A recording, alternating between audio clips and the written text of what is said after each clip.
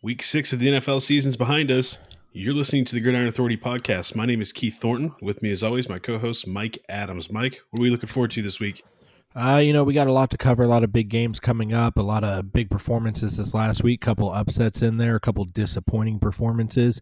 COVID still having a small effect on the schedule. So we got a lot to cover. All right, let's hit the music.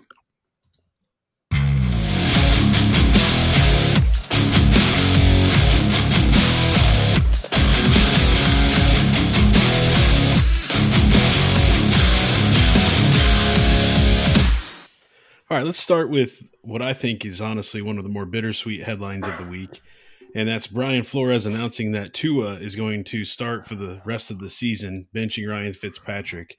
Let's listen in on what Brian Flores had to say real quick. Practice, we talked about it as a staff, Chris, personnel department. We just felt like it was the best move for the team right now, and that's how we're going to move forward. All right, so from an analytical standpoint, obviously we knew this was going to happen, and I think it makes sense. So let's put aside what we think of Ryan Fitzpatrick and all this stuff for right now, and do you think this makes sense at this point in the season? Setting aside the Ryan Fitzpatrick stuff, absolutely. They're going into a bye week. They're getting 2 weeks to give, Tua that mentality of you are the guy. We all know that we all knew it was coming eventually, but we didn't know if it would be this year, next year, later this year.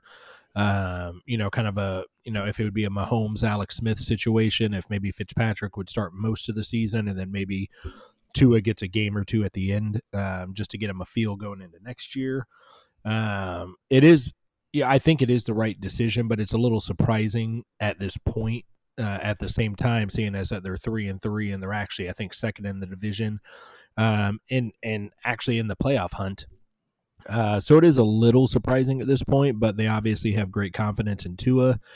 We saw what Tua did in college. I think, if I remember right, when he got injured, he was the most efficient passer in college history. The guy can play.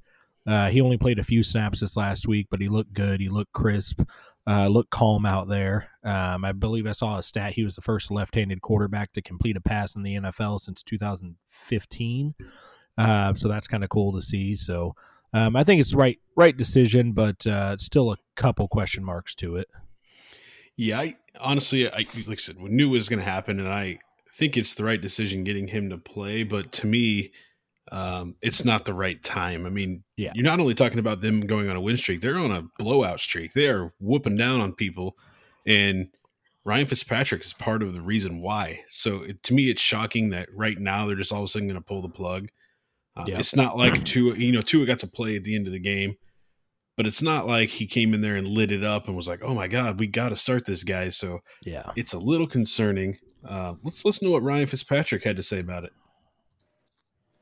I was shocked by it.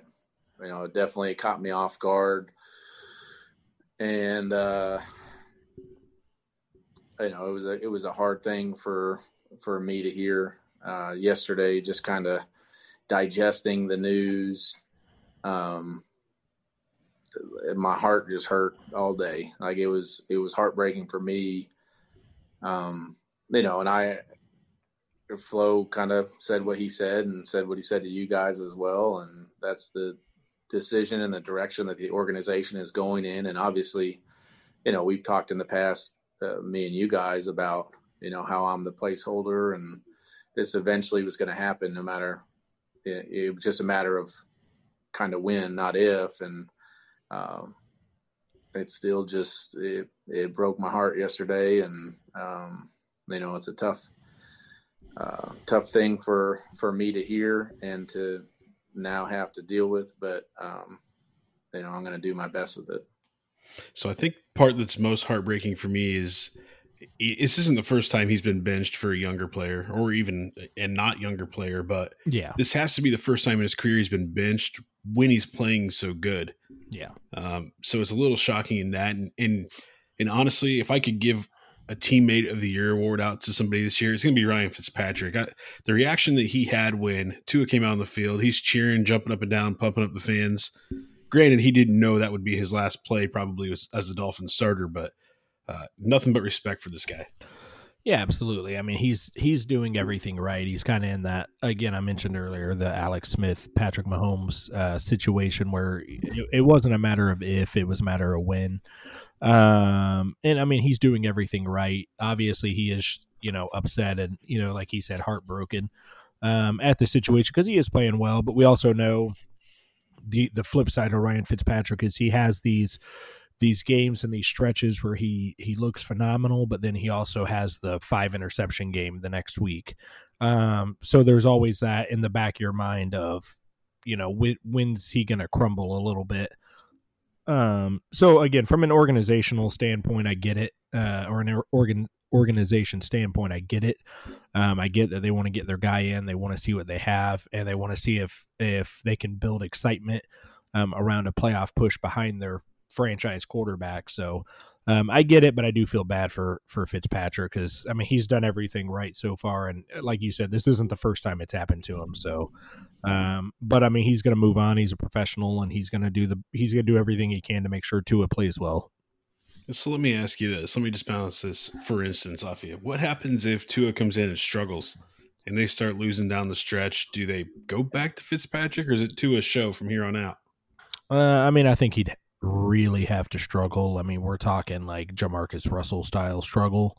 I mean, it'd have to be really, really bad, and they'd have to lose 7, 8, 9 straight. I think for them to go back to Fitzpatrick. I think barring injury, this is Tua's team the rest of the year. Whether they win or lose. I mean, they could go on an 8-game win or losing streak, but Tua could be playing well enough, and the defense could struggle or the run game could struggle, things like that. So I think barring one of those Nathan Peterman style stretches, maybe if after 4 games he's got no touchdowns to 12 interceptions, maybe they say, hey, let's put Fitzpatrick back in because Tua's not ready. Yeah. So, speaking of Jamarcus Russell, how's Dwayne Haskins doing? Sorry, that was a little too soon. Yeah, that's. I'm hearing a lot of comparisons there, and that's never a good sign. Nope. Okay, so let's go to some other big news from last week. We talked about, obviously, the Jets cutting Le'Veon Bell, him going out as a free agent. We talked about the Chiefs being a potential landing spot, and that's exactly what he did, signing with the Chiefs. It's obviously more fuel for the fire for this Chiefs offense, and then you see what the Chiefs did running the football this week. Here's what Le'Veon Bell had to say about joining the Chiefs and his decision. When I had the opportunity, once I was, a free agent, talking to Coach Reed, just over in that course, it's like, it was just kind of undeniable to try to come here, help this team, any ways that I can help them out, being an opportunity to play with Coach Reed is just going to be, magnificent for me. So, play with these players around, Patty Mahomes. I never played with a player, MVP wise, so it's going to be fun. I think it's a lot of weapons. It's going to be fun for me. So I think the interesting thing about this clip to me, it sounds like he's finally put the me first mentality behind him. And everyone always says he's a great teammate. Obviously, all we see in the news is his money and everything he wants. And it kind of seems selfish, but he basically said he's going to come here and help them however he can. So obviously he's not going to dethrone Clyde Edwards-Helaire. He's going to help. And I think it's a perfect fit for what the Chiefs are looking to do. How do you like the signing? I mean, I love the signing. We talked about this last week. I love what he brings to Kansas City. He brings that that extra weapon, and nothing against Clyde Edwards-Helaire, but if Le'Veon Bell is healthy, he's definitely a better player, especially in the Andy Reid system. Edwards-Helaire has done some really great things.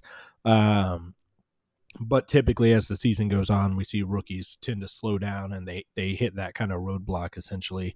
So having someone like Le'Veon Bell there will definitely help. Now we'll see how many touches he gets and how this affects Edwards-Helaire. And obviously I expect the first week or 2 weeks that Le'Veon Bell is going to slowly be worked into it, probably more of that 5 to 10 touch range. But after, come that 3rd game or 4th game, I expect him to start getting in the, 12 to 18 touch range. and still keep Edwards-Helaire involved. But we are starting to get into the bad weather season right now, and we both know as well as anybody that Kansas City can have some pretty bad weather. So having two running backs like this that can, power you through like Edwards-Helaire did this last week against Buffalo, I mean, it's just going to make them a better team, and it gives them, again, it just gives them another weapon. So I can't imagine being a defensive coordinator and seeing Edwards-Helaire, Bell in the backfield with Tyreek and Sammy Watkins, on the outside, and Travis Kelce in the slot. So, I mean, that's going to be terrifying. Yeah, and we talked, maybe more argued than talked, but we talked this week with a friend about the way the Chiefs can run this offense. And when you look at the way the Chiefs have been stopped with the Raiders dropping all the guys back in coverage, the Patriots stopping the guys back in coverage, they cannot do that. I mean, you saw the Bills do that this last week, and they got dominated by the Chiefs run game. Yep. Now that you add Le'Veon Bell in there, they cannot drop that many guys back or they're going to get beat on the ground. And the Chiefs proved it. They said, if you're going to keep – actually, Mahomes' exact words were, if you're going to keep showing us this defense, we're going to run the ball on you. Yep. So now they're going to have to start loading the box up. It's going to open Mahomes back up. You're going to start to see some of what's made Mahomes so dynamic and so amazing his career. So I think this does nothing but help the Chiefs. And honestly, for the way that the Jets did it, really dumb.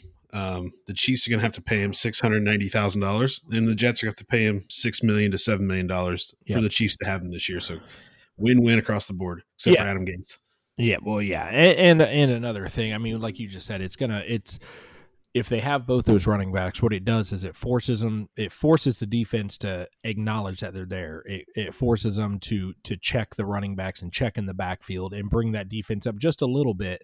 And by doing that, it's going to open up the offense even more. It's going to open them up for some of those big plays or those play actions. And again, if teams keep dropping, 6, 7, 8 guys back, then the Chiefs are just going to run it down your throat. They showed that they can do that against, a pretty solid Buffalo defense. They've struggled a little bit this year, but, the Buffalo defense is still above average, I believe. So, I mean, just great signing overall. And I will say on the Clyde Edwards-Helaire note, he already has more rushing yards than the Chiefs' leading rusher, Damian Williams, did last year. So, and this is through 6 games. So, really great stuff by him, and I'm really excited for where this offense can go. And I get why some Chiefs fans don't like it, because they want the flashy Mahomes to Hill, big 20, 30-yard touchdowns. But I'm telling you, I will take clock control with the potential for Mahomes to either run or throw it deep on any play. That's how they're going to win another Super Bowl. Yep, absolutely.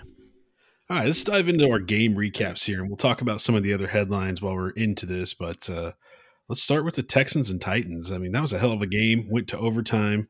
Derrick Henry looked unstoppable in the game. What'd you think? Yeah, I mean, this was a crazy game. I mean, Titans jumped up big early. Texans came back, took the lead, went for 2 points to try and put the game. I think that would have put it at 9 points instead of 7. And then the Titans were able to score or it would have put it at 8 points instead of 6, something along those lines. But the Titans were able to score, take it into overtime, and end up winning the game. Derrick Henry, 212 yards, 2 touchdowns. I believe one of the runs was a 95-yard touchdown run or something. Yep. Ryan Tannehill threw for 366 and 4 touchdowns. I mean, that guy is, we joked at the beginning of the season, we joked last year that he was really just there to hand off to Derrick Henry. That's his job, is just turn and hand off. But that guy is putting up some really solid stats. And I mean, and he's another game or two like this, and you're talking about Ryan Tannehill being in the MVP conversation. So, I mean, quietly putting together a stellar season. Derrick Henry finally exploded. I think this is his 3rd straight season with a 200-yard game. He's one of only a few guys to ever do that. I mean, they just look great. And the Texans, I mean, the Texans look good. They lost the game, but the Texans played well. The Texans definitely look like a different team under Romeo Crennel. There's more fire to them. There's more excitement. And they're just playing better football, despite giving up 42 points to the Titans. I mean, what I cared about with a new head coach was seeing that offense actually stretch it out a little bit and improve and open up, and that's what they're doing. So, I mean, the Texans lost, but they played a hell of a game. So, There's no shame in losing to an undefeated team in overtime. Yes. Yeah, exactly. And I think this is two things too, because the Titans obviously dominated the Bills last week. They look good coming off of their unexpected bye from COVID. They're definitely an AFC favorite. I don't want to say favorite because obviously that hurts my Chiefs, but they're up there. I mean, if it's not the Chiefs, it's the Titans right up there in the AFC Championship game favorites. But as much shit as I gave Romeo Crennel, because obviously personal reasons, him being a former Chiefs head coach, I 100% agree with the decision. I know they criticized him a lot. So it was, if he went for 2 and got it, they would have been up 9 points, which would have made it a 2-score game. Yep. So in his mind, which is the way I would think too, if I go for 2, best case scenario, game's over. It's two possession game and they can't get it back. Worst case scenario, they can kick it and send us to overtime, and that's what happened. I think it was worth the gamble.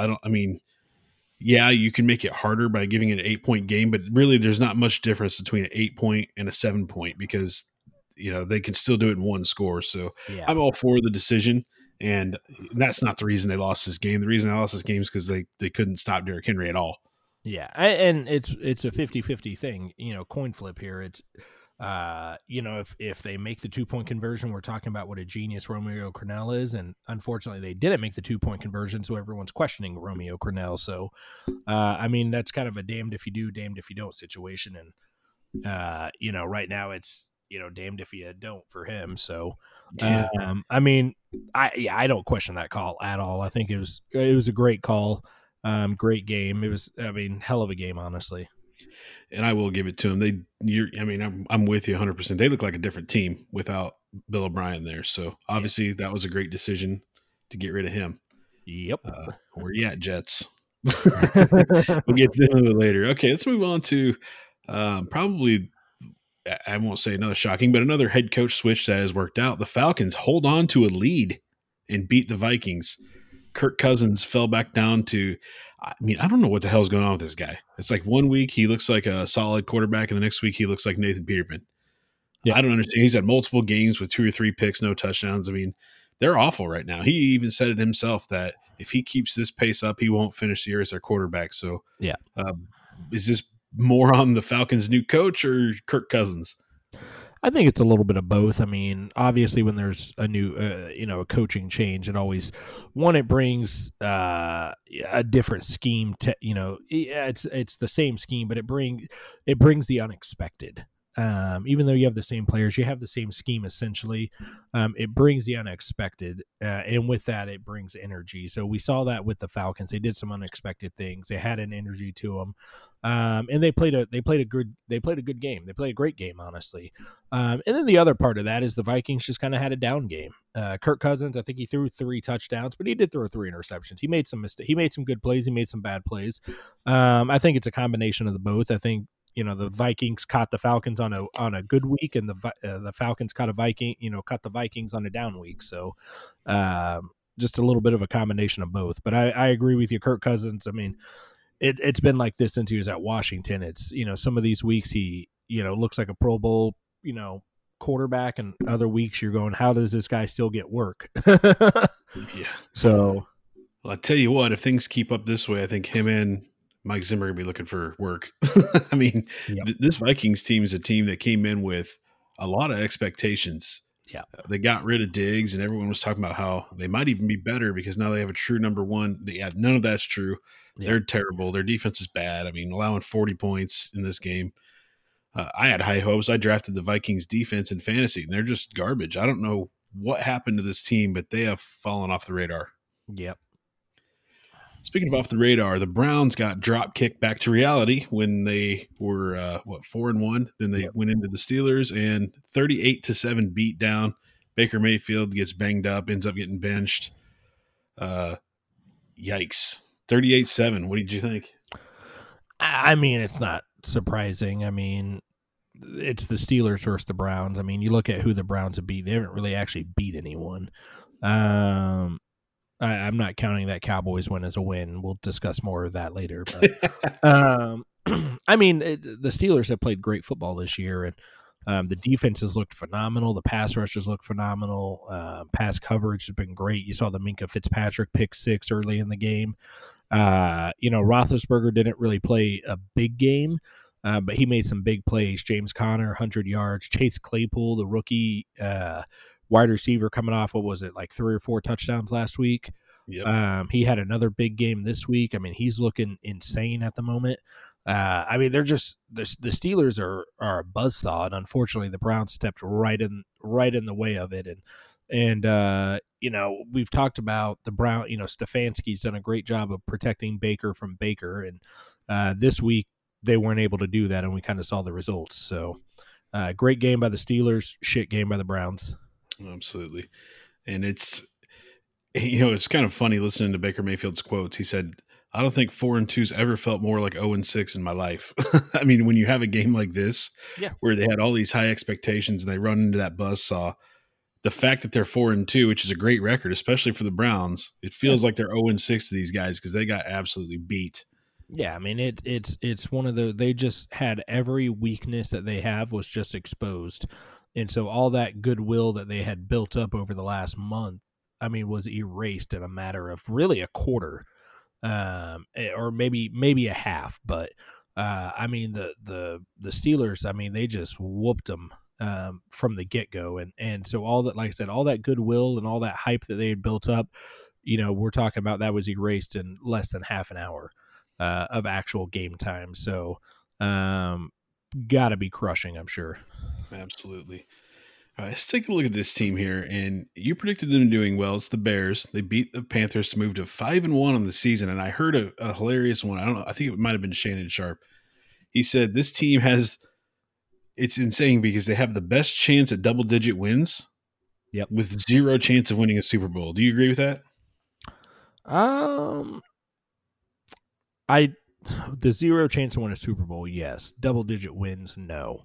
I don't really see them winning. I mean, against really good teams, I don't see them winning double-digit games. But I also don't see them winning the Super Bowl because, I mean, they are winning. They're 5-1. I did pick them to win the division. I'm glad that they're doing well.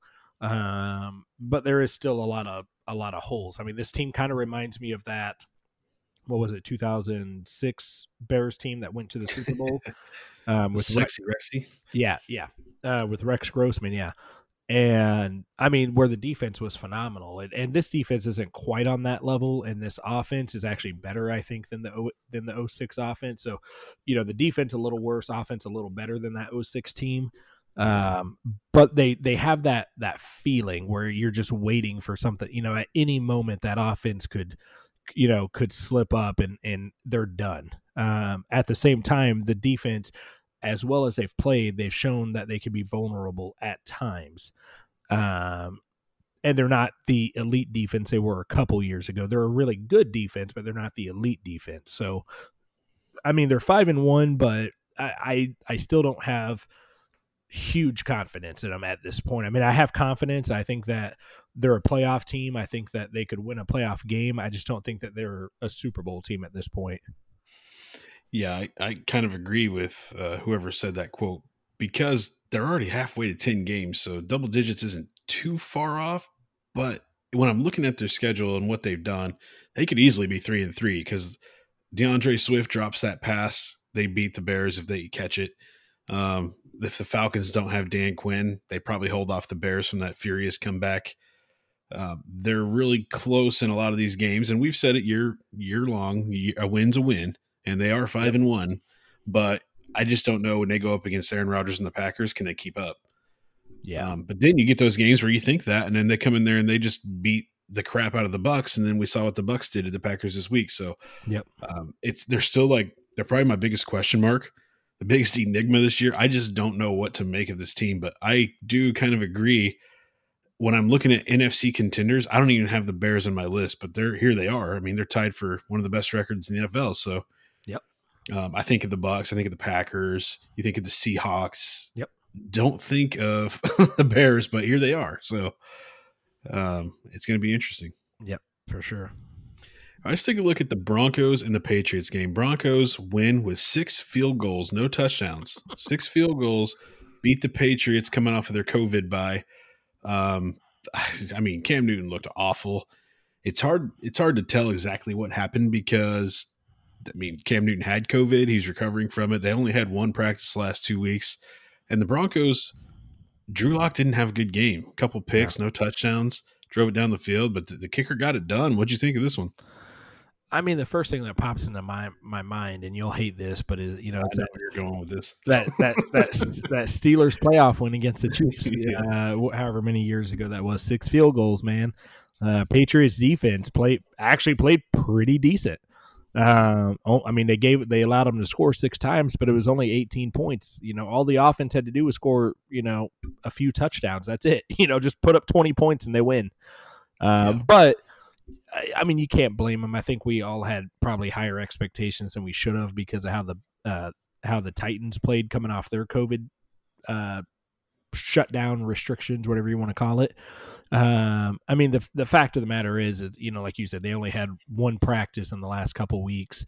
They're missing several players. They have some key injuries. So I in no way do I think the Patriots are a 2-3 team. I mean, this is kind of the flip side of the Bears, where the Bears are 5-1, and I do have confidence in them. But I don't consider them a contender, where on the flip side, the Patriots are 2-3, and I'm not saying I consider them a contender at this point, but they're 2-3, but I could honestly see them winning 6 or 7 games in a row and being, right back in that 8-3 or, 9-3 range, without too big of an issue, honestly. So, I mean, they're a 2-3 team, but I don't think their talent and their skill reflects that record. Yeah, here's what's crazy to me. I saw the stat. This is the first time they've been below 500 after week 5 since 2002. That's 18 years. And you think about it now, they're third in the division. They're behind the Dolphins. So it goes Bills, Dolphins, Patriots. When's the last time that's ever happened? Who's the 4th team in that division? I don't even know. It's probably not even a team. Some high school team or something. Yeah. Take note, New York. Let's just get forward here because that's the next game on our list. How in the hell is Adam Gase still the head coach? 24-0 against the Dolphins. First time the Dolphins have shut anybody out in what seems like forever. Yep. To the point where Tua got to play and really, I guess, caused Ryan Fitzpatrick to get benched. What do you think of this guy? I don't even know how he has a job. I mean, I love this game, honestly. Number one, because I mean, not knowing this was Ryan Fitzpatrick's last game as the starter, at least at this point, like I said, barring injury. But I mean, Fitzpatrick played amazing. I mean, 191 yards, 3 touchdowns, good completion percentage. Myles Gaskin played well for the Dolphins. The Dolphins defense played lights out. And the best part of it is they did it against their former head coach, who they all basically, or who the remaining players on that team basically boycotted against. So, I mean, not only did Adam Gase get whooped, he got whooped by his former team that boycotted him and got him out of there.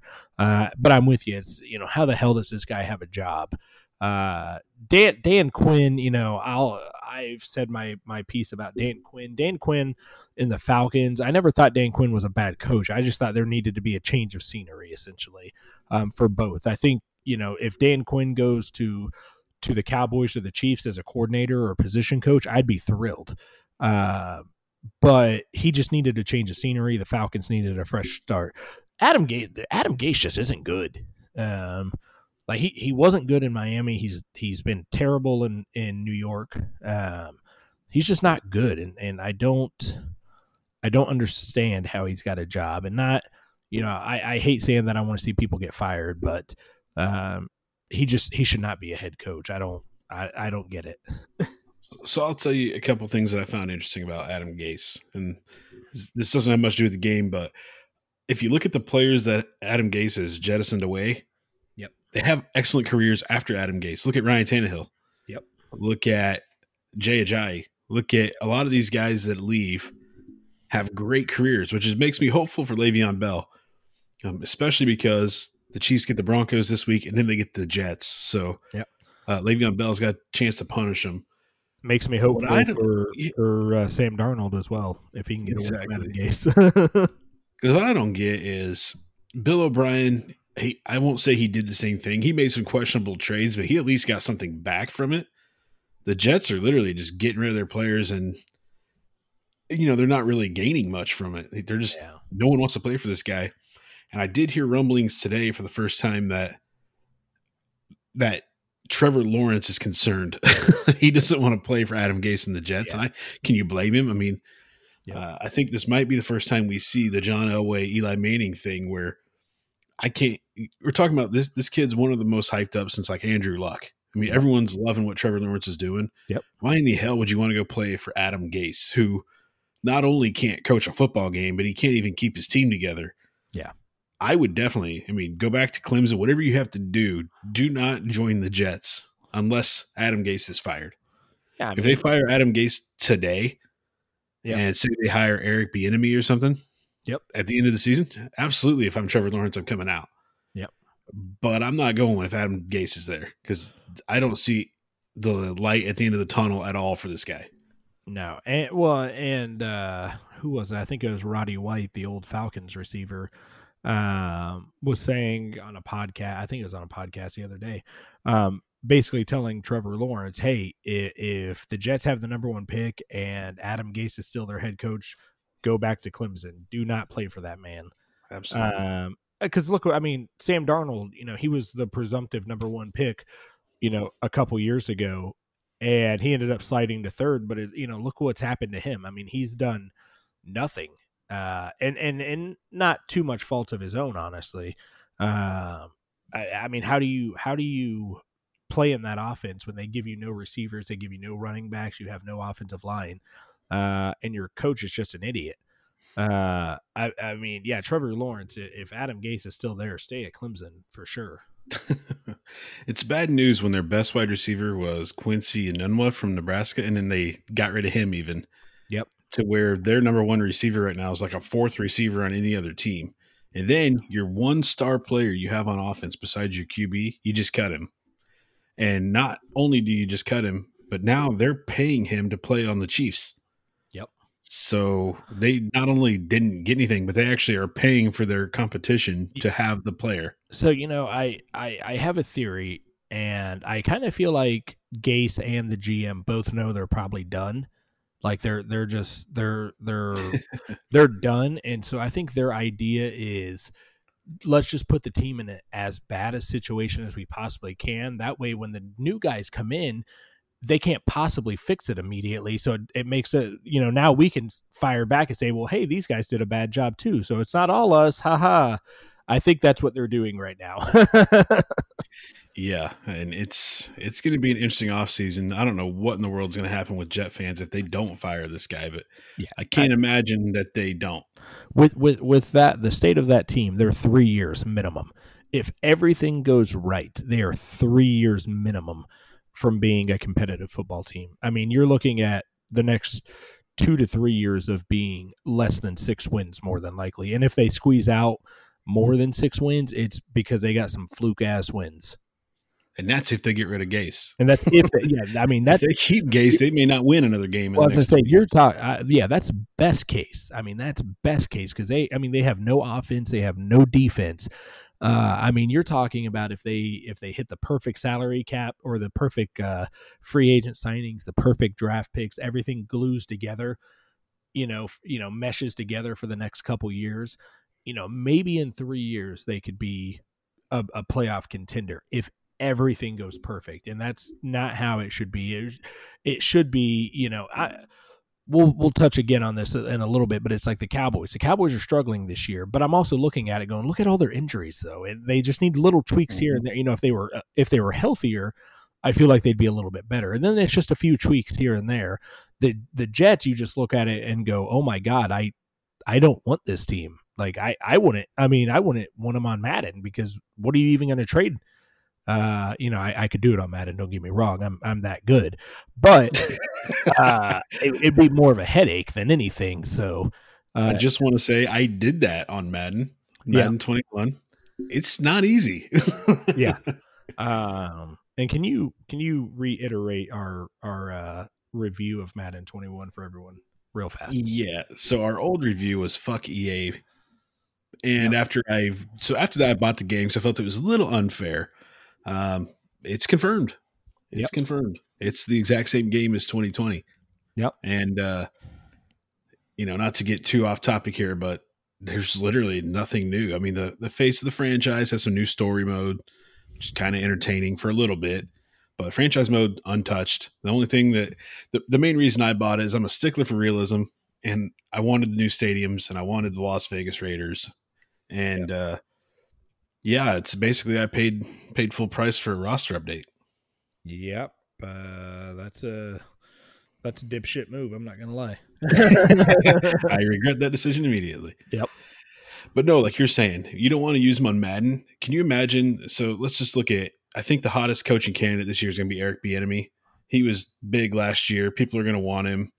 I wouldn't want to go to the Jets, fire him. If you're looking at the Texans, you can work with Deshaun Watson.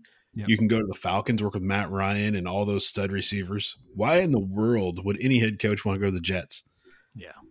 They're not going to get the best candidate. They're going to get, the college coach probably come up. Yeah, I mean, for sure. I would not personally want to go to the Jets. I mean, the Texans have their issues. They don't really have a lot of high draft picks coming up over the next few years. And their salary cap is a little questionable. They can release a few guys like J.J. Watt and create some space, but then you also have to make up for that talent. So the Texans aren't a perfect spot. The Falcons, you have Matt Ryan, who's 35, 36 years old, so he's actually getting up there in age a little bit. That'd honestly probably be the best spot of the three that we know of right now. But the Jets, I mean, there's just nothing redeeming about them. You've got nothing to look forward to. You've got Sam Darnold potentially, but only if you can bring in some legitimate weapons around him. Again, it's kind of one of those Green Bay Packers situations where you had the best wide receiver draft I've ever seen, and yet they didn't really add anyone around Sam Darnold. You could have got first round talent at receiver in the third or fourth round. So it was crazy. There's nothing there to look forward to. If I'm Eric Bieniemy or some of these other guys, some of these other coordinators, I would not be going anywhere near that job. I will say one of the good things about the Jets over the Falcons or the Texans really is the salary cap. Yeah. The Jets don't have any problems with the salary cap because they don't have any players. Yeah. They don't have any players worth anything. One of the most expensive players is Le'Veon Bell at $6 million, and he's gone after this year. So, yeah, but I mean, I did do a franchise at the Falcons, and they are going to be in salary cap trouble in the next couple of years. So, yeah, I mean, who wants to go to the Jets not knowing what you're walking into, though? Right. I think that's where you're going to have one hell of a coach hire. Yeah, I mean, if you hired a veteran coach from somewhere that people want to play for. They have the checkbook to open it up in the salary cap where they can sign free agents and just go on a free agent frenzy. Yeah. Build that offensive line. If the guy comes in and drafts some wide receivers, like they might have a shot at being okay. Yeah. And I'm going to say that like the Bengals this year, like you're not going to go from as bad as the Jets are now to a playoff team anytime soon because they're so far down, but it's going to take a splash hire. If you hire some guy like Matt Rule from college, like the Panthers did, that no one really even knows of, you're not going to get the free agents, and then it's going to be hard to win.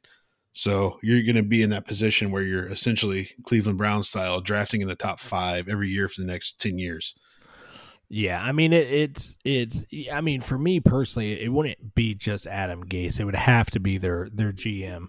They basically have to clean house and show me that they're making an effort and show me that the issues that have been there for the last couple of years are gone. And I'm not walking into that situation for me to even consider signing with them. And that's if I'm a mid-level to high-level free agent. Obviously not everyone's a top tier free agent, but you got to have those mid-level guys. And I'm thinking that as a mid-level guy too. It's, I've only got so much time in my career. I don't want to go waste it playing for a joke of a franchise like the Jets. So, they, like you said, they've got to make a splash hire at coach, but they also need to do that at GM. Absolutely. And to me, they have to be living on borrowed time. I know we say this every week. Like this could be the week. This could be the week that they're fired. But I feel like this could be the week. I think they're living on borrowed time. How many more times can they get destroyed like this before they're done? I mean, Dan Quinn made it a couple of years, so we'll see. Yeah, all right, let's move on to getting destroyed. The Buccaneers just absolutely dismantled the Packers. Aaron Rodgers, dude, 2 picks in the game. and just looked pedestrian. And we're talking about a guy that we had in the MVP race up until this point, but 38-10 they lose. What do you think? The crazy part about this is the Packers were actually up 10-0 after the first quarter. And then the Buccaneers exploded. I think it was 28 points in the second quarter. And you look at the stats, the stats aren't even like super crazy for the Buccaneers. Tom Brady only threw for 166 yards and 2 touchdowns, and Ronald Jones had a good game, 113 yards and 2 touchdowns, but that's not like a Derrick Henry 212-yard game, So it's like they didn't even really statistically have a great game, but man, they dominated this game after the first quarter. That Buccaneers defense we've been really high on. They frustrated Aaron Rodgers, and Ndamukong Suh and Aaron Rodgers seemed to be getting into a little confrontation with each other that apparently dates way back. But they looked inside of Rodgers' head. They roughed him up. They beat him up, beat the Packers up. They looked dominant in every aspect of this game after the first quarter, really. Like I said, the Packers did jump up at them early, but that makes this win even that much more impressive. Despite being down 10-0, they still won by 28 points. So just a dominant win, and it really reestablishes. The Buccaneers, everyone kind of panics. The 2 games they've lost this year, everyone's kind of panicked over it, and what have the Buccaneers done? They've come out and just dominated afterwards. So and they just dominated what I thought, what I think is a legitimate Super Bowl contender in the Packers. So great win by them, and just a shit game by the Packers. And I will say, first and foremost, the best thing that the Packers did was Aaron Rodgers' Hingle McCringleberry end zone dance, the 3 hip thrust. Yeah. that was some epic stuff. After that, nothing. They went downhill. And at that point, they're up 10-0. A pick 6 happens, and it just falls apart. But the thing that stands out to me about the Bucs, and everyone talks about Brady and Gronk and Bruce Arians' offensive mind, this team is where they're at because of their defense. And it reminds me a lot of the 2015 Broncos. Yeah. They got the legend quarterback. He's not quite what he used to be, but his defense is so good, he doesn't have to be. Yeah. And that's what it reminds me of. And don't get me wrong, 2015 Peyton Manning, way worse than 2020 Tom Brady. Yeah. But Levante David in this defense is unreal right now. They are absolutely lighting it up. And I think the defense alone makes them a contender. And especially in the division they're in, the way everyone's playing, I think this is easily their division. Yeah, absolutely, for sure. All right. We'll touch quickly on this. An up and down team. I don't know what's going on with this team, but the 49ers beat the Rams. We're talking about a team that benched Jimmy Garoppolo last week, got blown out. Then they've lost to the Cardinals this year, and then they beat the Rams, who are a good team. Where do you think are these guys contenders for even their division? I don't think they're contenders for the division just because of how tough the division is. They still have to get ahead of the Rams. They did just beat them, but they're still a game behind the Rams, and they have to play them again. And then you have the Seahawks there, and then you have the Cardinals. The Cardinals are, I think, 4-2 now, and the Cardinals look stout. They look good. Again, we'll discuss more on that later. They're not that good. They're overrated a little bit. The competition isn't that hard. Yeah, look at who they're playing. This last game was a sham. It's a bunch of backups they're playing. I think they're, for what they're dealing with some of those injuries that they've had, I feel like they're a good team, and I think they're going to hover around the playoffs. I don't quite know that they'll get into the playoffs, but I think they're going to be in contention for the playoffs. They're, like you said, they're so up and down. One week, they beat the Rams, and then, the week before they get dominated and Garoppolo gets benched. So they still have a lot of holes, still have a lot of issues, obviously, but I think they're a good enough team to hover around playoff contention. If they were in the NFC East, they probably already would have had the division locked up. And here's one of the things that sucks about, honestly, this division and possibly the North. When you're looking at it, there's going to be a team, and I actually saw the stats on this. Looking at the schedule, there's a really good chance that the NFC East winner isn't a 500 team. Yep, it could be the Eagles at 6-9 or 6-9-1. It's not going to be the Eagles. Yeah, we'll see about that. Anyway, there's a good chance that the team's going to host a playoff game and not even be above 500 at all. Yep. And then you're going to have either the North or the West, where you're going to have probably a couple double-digit win teams, and one of them is not going to make the playoffs. Yep, and that's kind of sad. It is, but at the same time, I'm guaranteeing right now it won't be the Trash Birds. I'm not I like that guarantee. I'm not biased or anything. But, okay. But fuck the Eagles. Yeah, it's going to be the Giants. The Ravens a much more classy bird anyway, so. Yeah, okay. All right. Chiefs, first of the Monday night doubleheader. Well, I say Monday night, Monday afternoon doubleheader, whatever it is. They come in there. It's a hyped up Bills team, 26-17, and honestly, the score doesn't do it justice. The Chiefs dominated every minute of this game. Yeah. Running the football right up the middle, averaging 7 yards a carry. Clyde Edwards-Helaire at 161 rushing yards. Yep. Pat Mahomes, it's one of those, he had a down game. Well, he still almost had 300 yards and 2 touchdowns passing. Yeah. But the thing to me is, and this is why I like the fact that they run the football, Mahomes still made those plays that are patented Mahomes plays. He had a third down play where he throws a no-look pass to Byron Pringle for a big first down to keep the drive alive. And then the other play that I really liked from him was he scrambled out left, almost ran out of bounds, did a complete spin around circle, and dove through 4 guys to get close to a first down. They ended up marking a little short, but he still made the magnificent plays that Mahomes makes. And they dismantled what we all thought was a contender here. They made Josh Allen go from potential MVP candidate to not even in the conversation in one game. Yeah.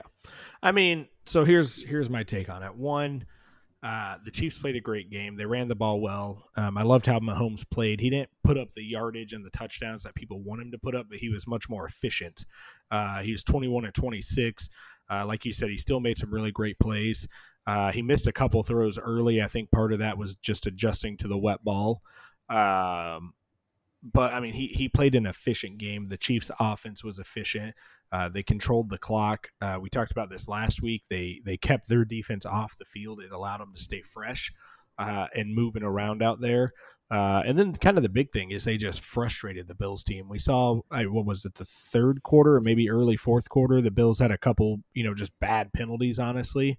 I mean, you could tell that the Chiefs were inside their head. They were frustrating them.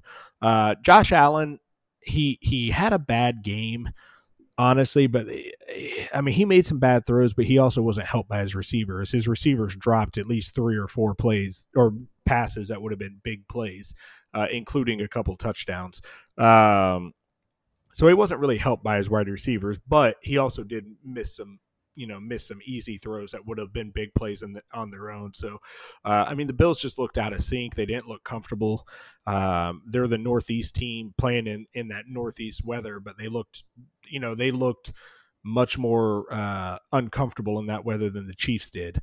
Now, granted, the weather was roughly the same in Kansas City that day. It was still about high 40s and kind of muggy, or not muggy, but dreary in Kansas City that day as well. So either way they would have played, it would have been about the same weather, honestly. But I mean, the Bills just looked out of sync. They looked frustrated. They looked like they weren't ready for this game. The Chiefs came in. We've talked about it before. When everyone hypes up a game and hypes up another team going against the Chiefs, that's when the Chiefs play their best. It almost pisses them off.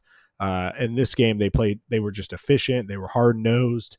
The offensive line looked great. I can't think of the guy's name, but the guy that they moved to center after Mitchell Schwartz got hurt, and they kind of shuffled around the line. I can't think of the center's name right now. But that guy was just an absolute monster. I mean, he was a beast. If he plays like that every game, I mean, you're talking about a Pro Bowl, potentially all pro style center, because that guy was just manhandling the Bills. So, I mean, it was just a great game by the Chiefs, shit game by the Bills. I think the Bills are going to be fine. They're going to recover, and they're going to win some more games. They're going to be a playoff team, I believe, and Josh Allen's going to improve. So. I will say they will bounce back because this week they get the always fierce Jets. Oh, very good. Very good. So Josh Allen will quickly be back in the MVP discussion after this week. Absolutely. But no, to me, when you're playing the Chiefs, especially now, Andy Reid and Mahomes, really, they don't make mistakes twice. Yep. The mistake last week was they were dropping 6-7 back in coverage, and the Chiefs kept passing on it. and in turn didn't control the clock.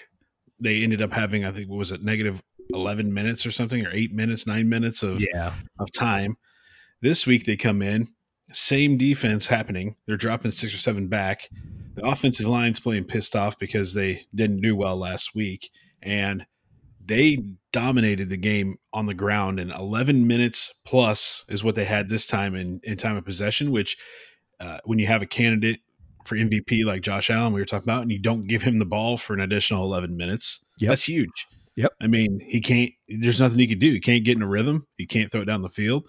You're forcing him to make those deep bombs, which I kind of joked about that last week too. He may have as strong as arm as Mahomes, but at the end of the day, Mahomes' 80-yard bomb will be on the spot. Yeah. Josh Allen's 80-yard bomb will be 10 yards in front of the receivers. So he had a lot of overthrows, and he just kind of looked shaky. And Troy Aikman kind of said it the best. He has a great arm, but he's not a great passer. Yeah. You know, he's got that arm talent. He's a thrower, not a passer. Exactly. He can launch the ball. He can throw it. He doesn't have the touch. He doesn't have the accuracy. Yeah. I still like Josh Allen. I think he's going to be good in this league. He's still young. He's got some time to work things out, and these teams, they got to realize too. I mean, this is Super Bowl champs. There's no shame in going in there and losing to them. I mean, yeah, they've lost 2 games now, and it's to both the teams that were in the AFC Championship game last year. So, yeah. I mean, they'll recover. Yeah, as I say, you look at it, it's like the Chiefs played a great game, and the Bills played about as bad as you could play, and they still only lost by 9 points. Yeah. I mean, they were still kind of in contention almost. You know, their kicker missed 1 field goal, right? So I mean, if you give them that field goal, then they have a potential to win the game at the end. Now, granted, Harrison Butker also missed an extra point, but I don't know what's going on with that. Yeah, I think it's like 4 on the season so far. Dude can drill 3 58-yard field goals in a row to ice a game earlier in the season. Now he can't make a freaking extra point. Okay, let's not hype him up. It was a 53-yarder and then 2 58-yarders. Okay, let's not. Yeah, jeez. Yeah, don't overhype that son of a bitch.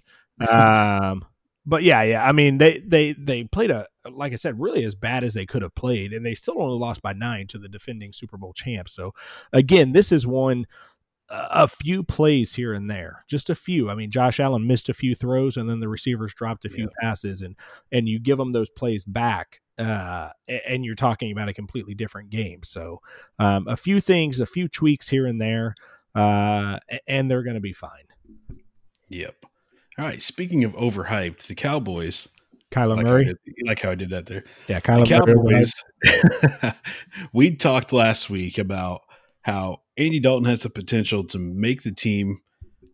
I don't want to say make the team better, but make it a little easier on the defense because he can run the football and stuff.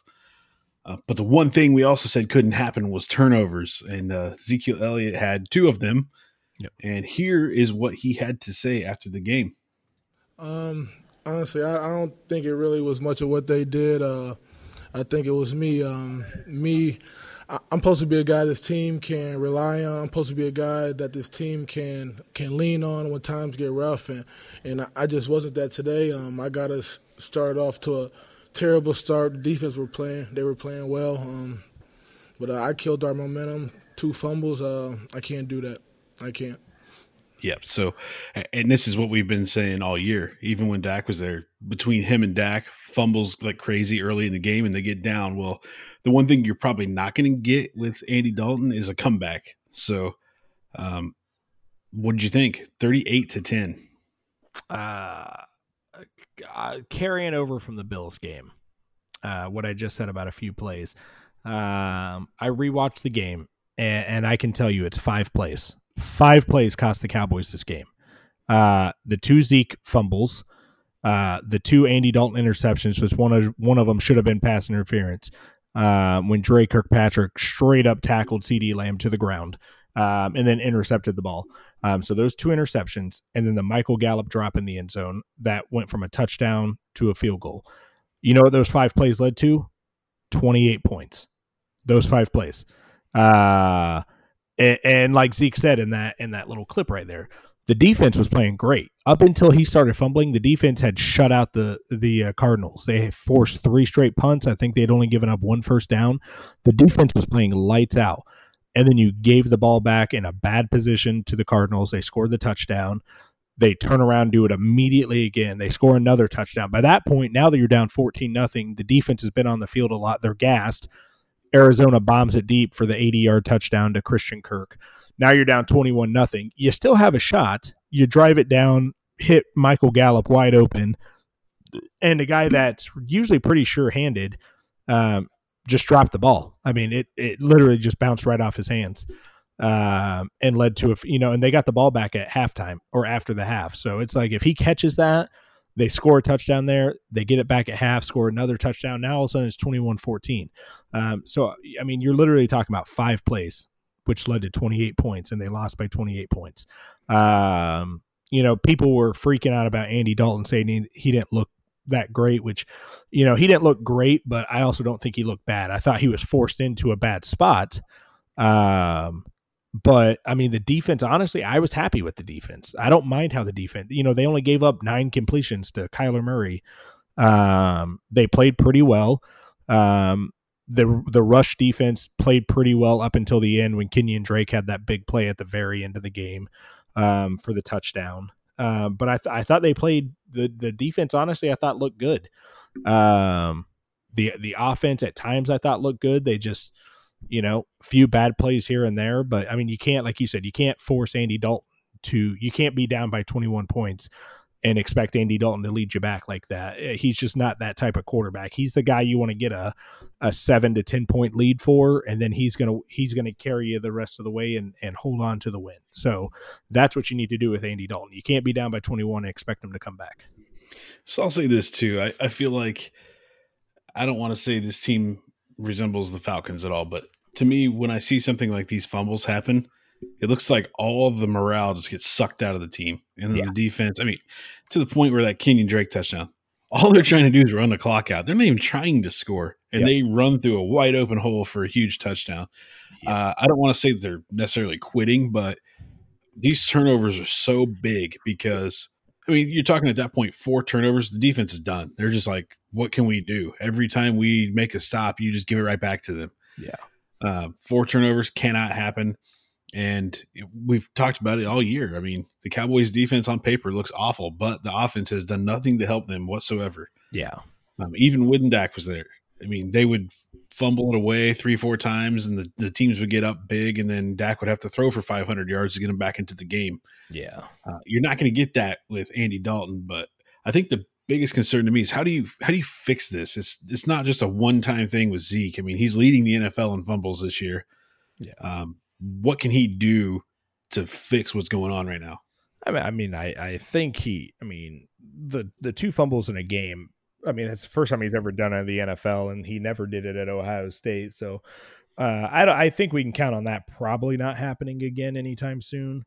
But he needs to still, he can't be fumbling once a game. I think part of it, he's just kind of got a case of the yips, which happens, obviously to elite athletes at times. So, they just need to coach him up and just reinstill in his mind, and his muscle memory of just protecting the ball. I mean, one of those fumbles, he almost pulled a LaShawn McCoy where, he got the ball and then basically just stuck the ball out there. He didn't even make it hard for him to try. I mean, to force that fumble. So, I mean, I heard somebody else say it might be the sleeves he's wearing too, because he's wearing not like Under Armour tight sleeves. He's wearing like loose T-shirt sleeves. Yeah. And when the ball's in there, it can slide around on his arm too. Why he's wearing those indoors, I have no idea. But I don't know. I mean, I can get that to where the ball can get your skin and grab onto something. Yeah. It just seems like a vanity thing. I don't know why he wouldn't at least try that, but yeah, obviously there were a couple this year where he's hung that ball out there. Yeah, I mean and the sleeves could be an issue. I'd never even thought about that myself, honestly. But I mean, I think it's tightening some stuff up. Again, when you look at the team, obviously they're kind of in a bad spot because of injuries. Zach Martin got knocked out early in the game, which when you look at that left him literally with 4 backup offensive linemen.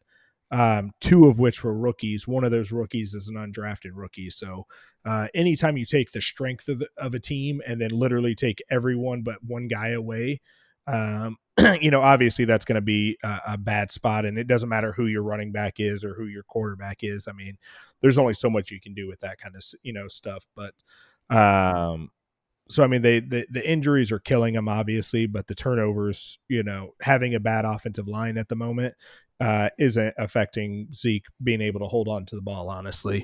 I mean, the good news is that they are starting to get healthy on defense. Like I said, the defense, I was actually happy with how the defense played this last week. I'm not expecting to turn around and be give up less than 15 points a game kind of defense. But Van Der Esch was back. The defense looked like it had energy. Before, it was kind of sucked out of them, like you said. But Van Der Esch is back. They got Jordan Lewis back. They got, I think, Anthony Brown back. Randy Gregory's been activated. He will be playing this week. I'm excited to see how he kind of works into the rotation. They're saying that Sean Lee's making progression. They expect him back pretty soon. Chidobe Awuzie is coming back soon. So the defense is getting healthy, which is the big thing. The offense just needs to, they don't have to put up 35 a game. Just put up 24 a game and don't have, any turnovers, or limit it to 1 turnover a game or something. And I think you're going to have a shot, especially in this division where they should win the division, because it definitely shouldn't be the Eagles. So I'll tell you this. I wanted to run this by you. I was watching Skip Bayless, who I hate, by the way, but he's a diehard Cowboys fan. Skip Bayless is the reason why other people hate us. That's probably true. But what he said, and it kind of made sense to me, is the Cowboys and Jerry Jones, honestly, are paying the wrong players. They're saying they paid DeMarcus Lawrence. He's not done much this year at all. No. They paid Amari Cooper. He's not done much at all. The guys they need to pay, Dak, they haven't paid. Are you happy with how they're doing that, or would you rather them pay guys like Dak and get some better offensive linemen in there? Because obviously injuries play a huge part, but are you happy still with them signing Amari Cooper, DeMarcus Lawrence, these big deals? Yeah, I mean, I've got really no issue with it. I mean, Amari Cooper, I mean, he's got over 400 yards receiving this year so far. He's had a couple 100-yard games. I'd like to see him get some more touchdowns, but I mean, he's having a good season. If he keeps at the pace he's at, he's going to have, likely over 80 catches and 1,000 yards. I would like to see him get more touchdowns, but when you have the receivers they have, for one guy to get 80 catches and 1,000 yards, I mean, I'm okay with that. DeMarcus Lawrence, I mean, when they paid him that money, he was playing at an elite level. So it's kind of like Chris Jones with the Chiefs, where it's like now you can almost go back and say, should the Chiefs have paid Chris Jones that type of money, seeing as he's kind of a liability against the run? Until last week for whatever reason. But yeah.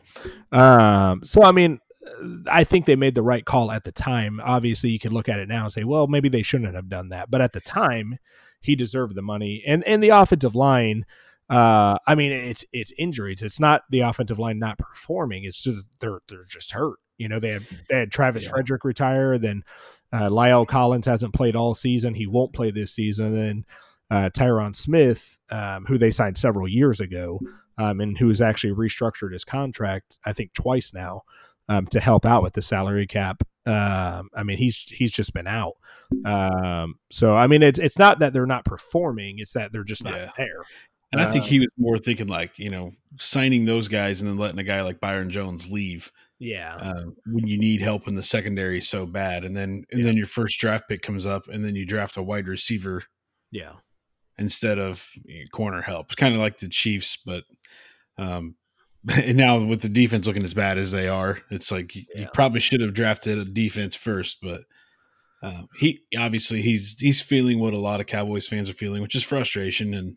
And I still stand by, if they can get rid of the turnovers, Andy Dalton should be able to easily win this division. Yeah. I still they're still in first. I mean, I mean, I think they're a good team, despite the injuries. Like I said, I think the defense is starting to get healthy. If they can limit the turnovers, the defense, again, Arizona's got a good offense, and the defense was shutting them down until their morale was broken. I mean, the defense was just broken. The morale of it was broken. So I think, if they limit the turnovers, get healthy on the defensive end, they're not going to get healthy on offense because, like I said, two of their offensive linemen, they're not coming back this year. Zach Martin should be back. He's in concussion protocol, but he should be back. And then Joe Looney, who's their starting center, he should be back. Whether he gets his job back or not, I'm not sure, but he could help out at other positions as well. So, I mean, that's about as healthy as they're going to get on offense, honestly. But if the defense gets healthy, I think the defense is an average defense when they're healthy. So when you're average, the offense just really needs to score 24, 25 points and just not turn the ball over. And in this division, that's going to be enough to get them into the playoffs. Yeah. All right, let's dive into our picks for this week real quick. And we'll start with, there's a lot of key divisional matchups this week. I mean, tomorrow night, let's start with Giants-Eagles. It's not the most exciting game, but the winner is pretty much guaranteed to share a first place in the division. So, except for the Giants, I guess. Oh no, the Giants would be, wouldn't they? Yep. Well, wow. We'll get to that in a second, but yes, this division up for grabs. Who are you taking, Eagles, Giants? What are you taking? A nap? Can I take a different channel? I'm gonna go with the Giants. I kind of like what they're doing. You know, the last few weeks they've had a couple divisional games. They played the Cowboys pretty tough. They played the Redskins really tough and won the game. The Eagles are still struggling. I know they kind of had that comeback against the Ravens, but it still fell short. They're without Zach Ertz now for the next 3 or 4 weeks. Carson Wentz honestly just looks bad. He hasn't really looked good in the last couple of seasons, honestly. So I'm going to go with the Giants on this one. I'm with you, and the reason being is honestly injuries. Like the Eagles are without their top 3 pass catchers, the receivers, the tight end, and they're without Miles Sanders, their running back. So they're hurting on the offensive side of the ball. Yep. I think Carson Wentz can try, but I just don't think that they're going to have enough offensive firepower to beat the Giants. So I got the Giants winning this one. All right. How about Panthers Saints? Who do you got? I'm going Saints. Coming off the bye week, they're going to have Michael Thomas back. They've got the number 1 fantasy running back with Alvin Kamara. Emmanuel Sanders has really kind of turned it up the last couple weeks. We talked about his struggles early in the season being that number 2 option, but he's really kind of turned it on the last couple of games for the Saints. And now you got Michael Thomas coming back, who's going to take a little pressure off of him, potentially open up some more targets for him. So I like what the Saints are doing. I think they take this one. Yeah, I'm going Saints, and I've said it all year. Without Christian McCaffrey, I always say his name wrong. Christian McCaffrey. I think the Panthers struggle. I don't like Matt Rule so far until he proves me wrong. A couple of their wins have been kind of fluky, so I'm going Saints. I think they're one of those teams down the second half that can make a push in the playoffs. All right. I just got to ask one thing. Did Matt Rule shun Nebraska in some way? Because you've really hated him all season. No, to me, it's how does a guy who's mediocre at Baylor get an NFL head coaching job? Like, how does that happen? It's not even like he's a national championship coach. Yeah.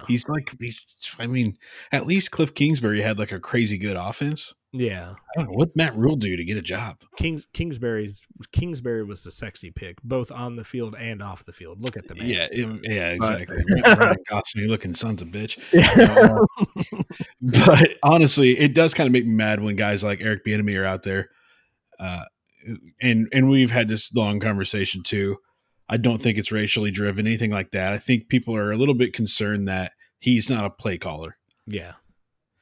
But he's in the ear of the offensive genius of Andy Reid. Yep. So I think he's going to get the shot this year. But to me, how he didn't get a job, but guys like Kevin Stefanski and Matt Rule got jobs upset me. And to me, how the Panthers go from Ron Rivera, who was a respected coach, to grabbing middle of the road Big 12 coach to insert there, to me, it's just mind blowing. And not that it's anything really personal against Matt Rule. It's just, I don't understand that hire at all.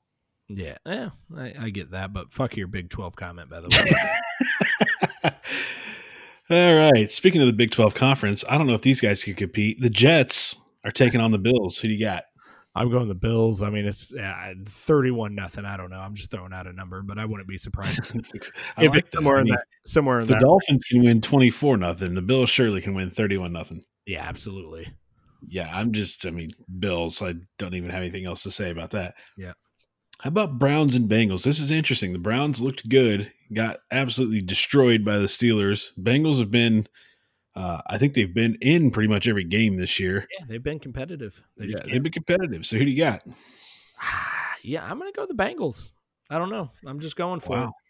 I'm winning about 75% of my games right now, so I'm going for the Bengals. I mean, if you look at all the offensive numbers with all the weapons that the Browns have, the leader for every offensive major statistic in this game is a Bengal. Joe Burrow has better numbers than Baker Mayfield. Joe Mixon has better numbers than Kareem Hunt. And Nick Chubb, who Chubb's obviously hurt at the moment, but Tyler Boyd's got better numbers than Beckham and Landry. So, the Browns pride themselves on having this star-studded offense, and yet the Bengals are beating them in everything in terms of individuals. So I'm going to go with the Bengals. I think it's a divisional game. The Browns are down. The Bengals, like we've said, they've been competitive in every single game, and they're gonna start winning some of these games. I think it starts now. Yeah, I'm going to go with the Bengals too. And the reason for me is I said it a couple of weeks ago. When they're winning, Odell Beckham is arguably probably the best wide receiver in the NFL. I mean, dude's insane. When they lose, he's a cancer to the team. And this week has been no different. I mean, I've already seen all the stories on ESPN. Is it time for the Browns to move on from Odell Beckham? And then to add on to that, he gets banned from every LSU game for 2 years today. He's passing out cash in the locker room after the national championship, which obviously is against the rules. So he's been banned from LSU games. He's obviously not going to be in a good mood. I think he's a drain on the team this week. They're already coming off of a terrible loss. I got the Bengals. I like Joe Burrow. Okay. Ooh, this one's going to be good. Cowboys versus the football team. Which football team? Oh, that'd be the Washington football team. Washington football team. The Cowboys are struggling, but no chance in hell that Kyle Allen beats Andy Dalton. Go Red Rifle. I need to save this audio clip just in case. No, I'm also going Cowboys. The Redskins are a close second to the Jets, but I'm sorry. The football team. There you go. My bad. The football team is a close second to the Jets in being bad, but the difference is I feel like Washington has upside. The Jets don't. So yeah. I got the Cowboys in this one. They should be able to control this on the ground. I think Zeke turns it around. I like the audio clip we played said a lot to me about Zeke's mentality right now. He knows that he has to be that guy that carries this team, and he knows he can't do what he did last week. So I think he gets it corrected, and he gets him this one. Okay. This one's going to be a fun game, actually. Packers and Texans. Who do you got? I'm going Packers. I agree with you. I think it's going to be a fun game. I like how the Texans are playing with Romeo Crennel. It's a completely different team, but the Packers just got thumped by the Buccaneers. Aaron Rodgers is going to be pissed. The Packers are going to come ready to play. I think it's a high-scoring game. I wouldn't be surprised if the combined scores over 60 with the two teams, but I think the Packers have enough to edge them. Yeah, I think it's going to be a shootout, and I'll tell you one of the reasons I like the Texans with Romeo Crennel is at Romeo Crennel's age, he knows he's not going to be their permanent head coach. Yeah. He knows he's probably not going to be a head coach anywhere. So he has there's nothing holding him back from making those risky decisions like he made last week, because who cares? So when a team has nothing to lose, they're dangerous. So, but I got the Packers in this one because I think this was a little blip in the radar for the MVP season that Aaron Rodgers has been having against the Bucs. So I'm taking the Packers in this one. Potential MVP season. Dalton's taking that sumbitch. Lions and Falcons. Who you got? I'm going Falcons, kind of for the same reasons as why I like the Texans. I like the energy that they're showing, getting a change of scenery essentially with the new coach. There's some excitement there. The offense looked good. The defense actually looked good. Who go figure, you get rid of your defensive coach and the defense plays better. It's crazy. But I like what the Lions are doing this season. I don't think they're a bad team. I just think the Falcons are better. Yeah, to me, it kind of comes down to the trend that we've been saying for a few weeks, even with the Chiefs. To me, the defense's best friend at this point is the good offense. With Matt Ryan and Julio Jones, and Calvin Ridley, it's easy just to throw the ball a bunch. Yeah. But you need to control the clock, especially when your defense has a beat up secondary like the Falcons have. You got to control the clock, whether it's a short passing game, run game, whatever it is, pick up first downs, go on 10-play drives, and the Falcons can be a good team still. Yep. They still have one of the top offenses in the league. So I'm going to go with the Falcons in this one too. I actually like the Lions, but God, I can't imagine Matt Patricia is going to be the coach much longer. They fired the last coach at 9-7, and then they hired him, and he's way below 500 in his couple years there. So they need this win, but I don't think they get it. I think the Falcons got it. Okay. This is my game of the week. I really dig this game. How about the Steelers and Titans? Oh, man. That's a smash mouth game there. Oh, man. Yeah. Okay. I'm just thinking football, guys. So is that all you're doing? Yeah. So I haven't made my mind up. That's why I'm going back and forth mentally right now. You know, I'll go first. Give you some time. All right. I'm going Titans. That's a stupid pick. Okay. So apparently you're going Steelers. Now I'm going Titans because Derrick Henry. I don't think he's going to go for 200 like he did last week. But when I go back and look at what the Steelers have done this year, the Broncos almost knocked him off running the football and stuff. And to me, the Titans have a really good offense. And the most underrated part of it is, like you were saying earlier, Ryan Tannehill. I mean, this offense is legit right now. Don't get me wrong, Steelers defense is one of the best in the league right now, but I think the Titans win a close one, but it's going to be a hard-fought game. Yeah, I know I just made the stupid pick comment, but I'm going to make the same stupid pick. I'm going to go with the Titans, and it is because of Ryan Tannehill. With how he's playing, like I said, he's borderline. He's creeping into that MVP conversation, at least the back end of it. But because of how he's playing, they're not going to be able to key in on Derrick Henry. They can't just load up the box and say, well, we're going to shut down Derrick Henry and make Ryan Tannehill beat us, because we've seen Ryan Tannehill absolutely can beat you. And because of that, it's going to allow them to keep a balanced offense. It's going to allow them to keep the Steelers defense on their toes, unsure of what's about to, what's happening here. They're not going to be able to just, basically put their, pin the ears back and go after Derrick Henry. But at the same time, they can't just pin their ears back and go after Ryan Tannehill and try and pressure him, because Derrick Henry will run right by him. Or if they play like Josh Norman through him. So, I mean, I like what the Steelers are doing this year, but the Titans are just a better team. To me, honestly, passing game, running game, defense. I mean, overall, they're just a better team. I think it's going to be a really close game, but I think the Titans take it. I agree. All right. How about Seahawks and Cardinals? This is another good game this week.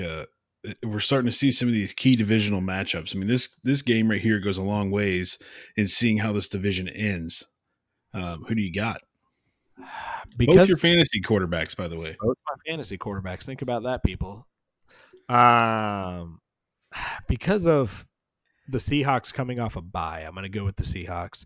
I think if they were both coming off just a regular week where they both played a game, I would be tempted to go with the Cardinals. But the Seahawks have had 2 weeks to prepare for the Cardinals. Russell Wilson's going to be fresh. Carson's going to be ready to go. DK Metcalf's going to be fresh. Lockett. All these guys, Greg Olsen, who's 57 years old, so he's going to have 47-year-old legs. So he's going to be ready to make that 3 to 4 yard seam route. But I think they're gonna be ready to go. The Seahawks should have some guys coming back on defense, with Jamal Adams and guys like that. So again, I think if this was later in the season, maybe that second matchup, I'll be tempted to go with the Cardinals at that point. But this week, because of the bye, I'm gonna have to go with the Seahawks.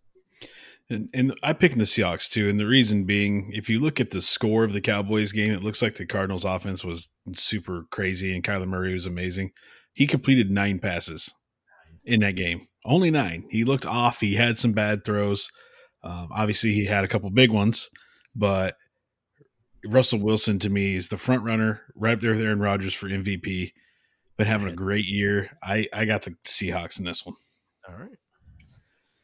How about Chiefs and Broncos? So the Broncos are going to get Melvin Gordon back from his strep throat, and you can't see him doing air quotes here because he had a DUI, and then all of a sudden he gets a strep throat and can't play.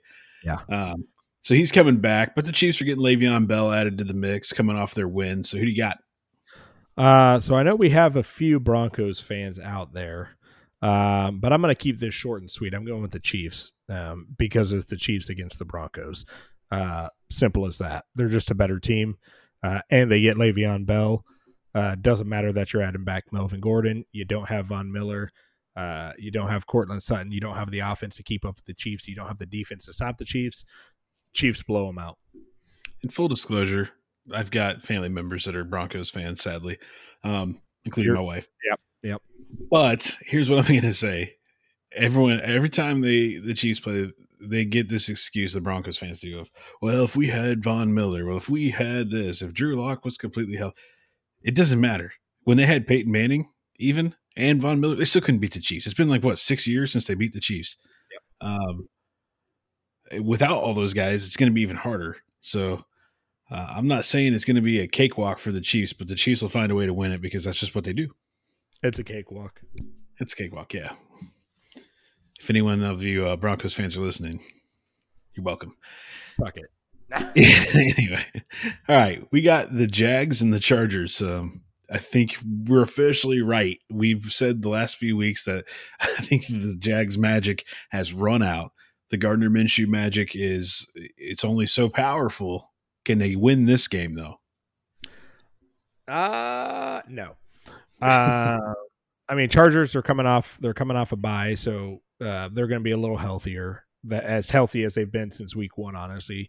I love what Justin Herbert's doing. I think that kid is potential all-pro talent in a year or two, maybe even next year, maybe this year. To me, I think despite missing the first game of the season, or not starting the first game of the season, he's my offensive rookie of the year at this point, ahead of Joe Burrow at least, and some of the other guys. You got Justin Jefferson for the Vikings, guys like that have had some phenomenal starts to the season, but Justin Herbert has been incredible so far. And Gardner Minshew, again, I love Gardner Minshew. I think he is the Jaguars franchise quarterback. I hope they don't try and replace him just because. I would like to see him put some talent around him. But again, he can only do so much with this team and with what they have around him at the moment. I think the Chargers have enough to shut down the Minshew magic, essentially. And I think Justin Herbert is a big part of that. So, yeah, I'm with you. I like the Chargers, and as much as that kills me to say inside a little bit, but Joey Bosa, I mean, they've got both sides of the ball good. God, if they could ever get Derwin James to play a season, they might be pretty dangerous. But the Jags, we kind of said at the beginning of the year, it's like they're tanking, but they're tanking, but not very well because they're still trying. With Gardner Minshew, he's still trying to win, but they just don't have enough pieces to do it. So I got the Chargers in this one. Yeah, they're you know what? Speaking of offensive rookie of the year, though, why don't they just make an offensive quarterback of the year or rookie quarterback of the year, and then the others? Because I feel like guys like Clyde Edwards-Helaire, Justin Jefferson, they aren't going to get the recognition because it's going to be one of these quarterbacks. Yeah. I mean, more than likely, if Helaire pushes that 2,000 yard mark or 1,700 yards and has double digit touchdowns, I could see him getting it. But it's sad that that's what it would take for him to beat Herbert or Burrow. They need to just do rookie quarterback of the year and then offensive rookie of the year after that, because I think it'd be a lot more interesting. Yeah. All right, let's look at this one. This is two teams that are on kind of roller coaster seasons. You got the 49ers taking on the Patriots. Who do you got? I'm going to go to the Patriots. Patriots, they're actually getting to practice this week. Bill Belichick, I mean, he's potentially the greatest coach of all time. I think he's going to be motivated. I think he's going to be ready to dissect the 49ers. Cam Newton's going to be motivated. He's going to be healthy. I believe they'll have Stephon Gilmore back. They're playing in Foxborough, so I'm going the Patriots on this one. I'm going to go 49ers here, and I'm going to tell you one player as the reason why. Julian Edelman. That guy does not look like he wants to be there this year. It's sad that his best two plays in the Broncos game were him passing the ball. He just, I don't know. He's not running crisp routes. I don't know if he's hurt, if he has like a shoulder injury or what the deal is, but he just doesn't look like the player he's been. And outside of that, they just don't have any weapons. Cam was looking at him all week last week and it didn't see anything. So also Cam's not looking good. At least they're going to get some practice in this week. But if the 49ers do what they did last week, I like the 49ers in this one. All right. This is going to be a fun game here. Sunday Night Football. Bucks and Raiders. You got the John Gruden Bowl here. Obviously, Super Bowl, the trade history with the Bucks and Raiders. Tom Brady versus John Gruden in the Tuck game. I mean, you got a lot of good storylines here. Who do you got? I'm going to go with Buccaneers on this one. It's we saw what happened the last time the Buccaneers lost. They reeled off, I think, 3 straight wins in pretty dominant fashion. Then they lost again. Now they just beat the Packers in dominant fashion.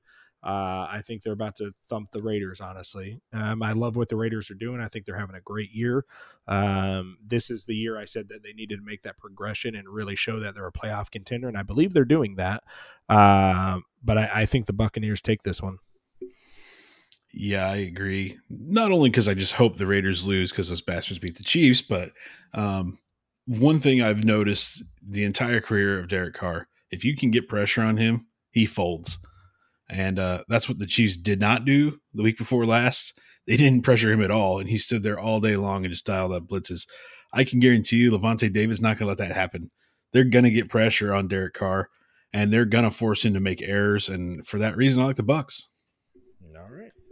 This one's going to be fun, too. Monday Night Football. Bears, sneaky Bears, that's what I'm going to call them from now on, against the Rams. Who do you got? I'm going the Rams. They are coming off a loss, but I mean that defense, especially if Aaron Donald's playing well, is elite. The offense, Jared Goff has quietly put together a hell of a season.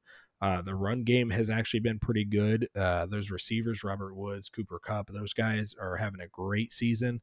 I mean, we talked about the Bears. I mean, they could potentially be a double-digit win team. But at the same time, they could also, get blown out very easily if the offense doesn't show up or if the defense doesn't show up. Sorry. I think the Rams take this one. And honestly, I think it's a double-digit win for the Rams.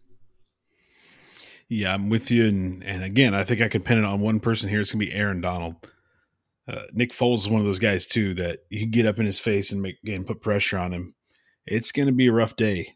And, like you said, if the Bears can get off to an early start, they got a chance, but I don't see that happening against Aaron Donald and this Rams defense. I think he's probably another candidate for Defensive Player of the Year this year. So I'm going Rams. All right. All right, that wraps up our picks. You got anything else you're looking out for this week? I mean, just some of these big divisional games that we've talked about, seeing who can kind of take control of the NFC East, the shit show that it is, but it's still there. Can the Cardinals make a statement against the Seahawks? I know we both picked the Seahawks, but imagine if the Cardinals beat them. I mean, you're looking at a 5-2 Cardinals team all of a sudden with a win over the Seahawks. So there's some big divisional games there. The Saints and the Panthers. Then that huge game, Titans Steelers, not a divisional game, but that's just a big game, honestly. So just a lot of good divisional games, a lot of big non-divisional games to look forward to. Le'Veon Bell making his debut with the Chiefs. This is the off week, but just there's going to be more discussion about Tua Tagovailoa taking over as the starter for the Dolphins. Is that the right choice? We obviously won't find out till next week, but that discussion's going to be there, and we'll be discussing that a lot on the next episode, I'm sure. So there's just a lot to look forward to, a lot of good games, a lot of big headlines. So I kind of want to give this a shout out. We haven't really covered college football much this year because of the craziness, but Big Ten's back this week. Yeah, absolutely. Sadly, Nebraska taking on Ohio State. That's going to be yikes. Yep. But I'm still looking forward to it. Nonetheless, it's going to bring that normalcy back in our area, or at least my area in Nebraska, that I haven't barely watched any college football this year. So I'm excited to get the Big Ten back. It's going to make Saturdays just feel a little bit more normal this fall. Yeah, and the one thing I can assure you is that the Big Ten did not hold a grudge against Nebraska for calling them out. The schedule does not reflect that. I feel like Nebraska got a pretty favorable schedule, so lucky you guys. You should just coast into a bowl game. Hey, I will say this: for the first time in a long time, Nebraska's bowl eligible because they released. You don't have to win 6 games this year. You're just automatically eligible. Awesome. Bowl eligible, sucker. What's up? Yeah. I'm excited to have Big Ten football back. Again, I'm not a Nebraska fan. They're not my team or anything. I don't like them. I don't dislike them. I slightly root for them because of you and some other people, and I've been to a game. So, great atmosphere there. And, I know Ohio State's probably going to trounce them. But maybe Nebraska can make it a fun game. Who knows? And then we'll see. Michigan, I'm sure, win a few big games until they play Ohio State, and they'll get dominated again. And Ohio State will probably be in the playoffs, but we'll see. I'd just like to point out, I don't want to get too in detail here because obviously it's risky on the radio. But that one Husker game Michael did go to, he forgot pants. I did forget pants. He forgot to wear pants, so we'll just leave it at that. Very cold out. The other thing that's worth pointing out this week is how bad I beat you in fantasy yet again. I mean, 2-0 against you in fantasy this year. How you liking that? I think I only had one guy on my bench playing because I had everyone on a bye. Now, granted, we've discussed this in episodes last year. I made the rookie mistake of having a lot of guys on a bye week at the same time. I was also anticipating having Christian McCaffrey at this part. Didn't you also have like 17 Cowboys starting? Because all my guys were on bye. I also anticipated having Christian McCaffrey. So at the end of the day, what it really boils down to is Christian McCaffrey cost me this win. And so I'll be looking for some sort of payback from him financially, of course. Or in terms you write the check to Mike Adams, care of Gridiron Authority. Or I mean, if he just wants to do an episode or play me in Madden or something like that. Just anything along those lines. So if he ever listens to this by some small chance, I do blame him for this, and he should pay me back. Oh, I'd be surprised if he wasn't a subscriber. He's probably one of them, yeah, for sure. Yep. All right, Mike, why don't you tell them where else they could find us? As always, check us out on gridironauthority.com. Check us out on Facebook, Instagram, Twitter, anywhere you stream podcasts, Apple Music, Google Music or Google Play, Stitcher, Spotify, anything like that. Like, subscribe, tell your friends about us, and we'll see you next time. All right, we'll see you guys.